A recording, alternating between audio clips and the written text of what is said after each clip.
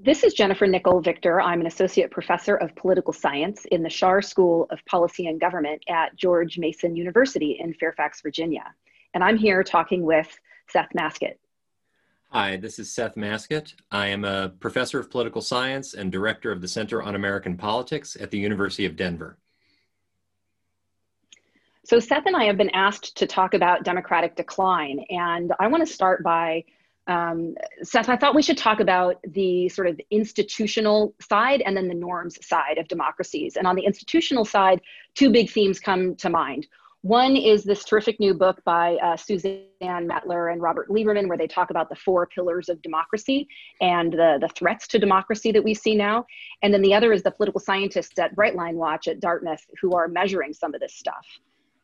So on this institutional side, the four threats to democracy that people talk about as being really pivotal for democracies declining have to do with partisan polarization, conflict over who gets to be called a citizen or who gets to participate in politics, economic inequality, a rise in economic inequality, and executive aggrandizement. And what they point out in their book is that while throughout the US history, there have been other instances of threats to democracy in one of these areas, like there was polarization in the early 1800s, and there was executive aggrandizement in, around the time of FDR. Never before has the United States been in a period where there were all four threats simultaneously happening. And so that's where we are in 2020. We've got extreme partisan polarization that started in Congress and among elites and now is all among a bunch of people, the masses. And we've got all this conflict over immigration and who gets to vote and who gets to participate. And we've got extreme income inequality and so forth. So anyway, I'm now filibustering this whole thing. So you can jump in and tell me where I'm wrong. So no, I'll jump in here at this point. It's just, some of the framework I've been thinking of this in comes from, it sort of focuses on democratic norms.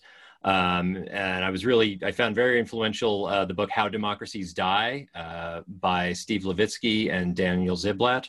It came out in 2019. And they really focus on, basically the set of norms that people within a successful democracy tend to practice, such as, one important norm is forbearance. That is, a party doesn't do everything that it has within its power.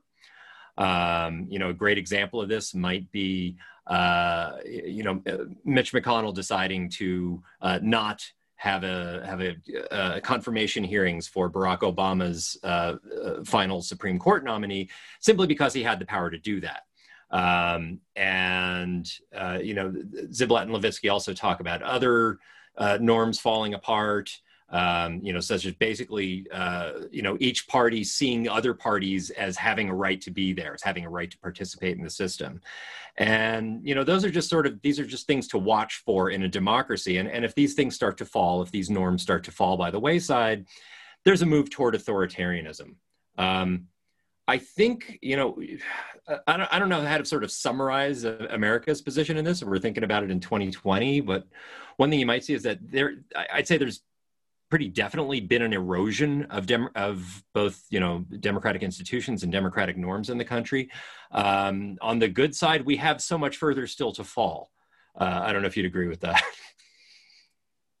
Yeah, no, I think that's right. I mean, I think we definitely can see the threats, and we can see how the institutional threats and the norms are reinforcing one another. So polarization is leading to decline of democratic norms. And as polarization gets worse, the more norm violation you get, and the whole thing becomes this almost like self-reinforcing decline of democracy that is rather frightening.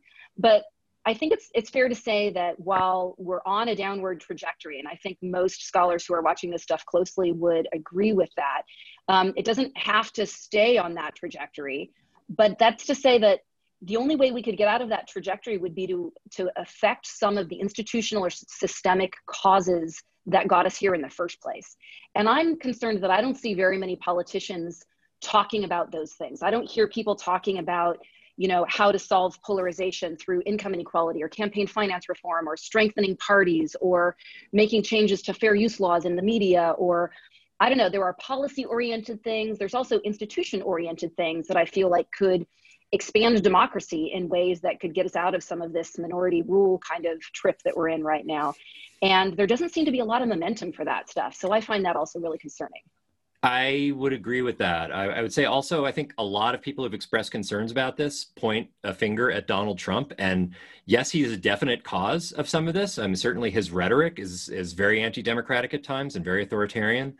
But there's a suggestion there that, well, if he is somehow removed from the picture, if he loses an election, then the system is just kind of fixes itself. And we were already heading in this direction before his election, and in many ways, you know, his nomination was kind of a symptom of the problem, not really the cause of it. Yeah, I totally agree with that. And getting rid of Donald Trump isn't going to necessarily put us on the right path. I mean, it'll be better than not continuing with Donald Trump. Biden would be better than that, but we still got a lot of, as Kamala Harris has said, we got to do the work. Agreed.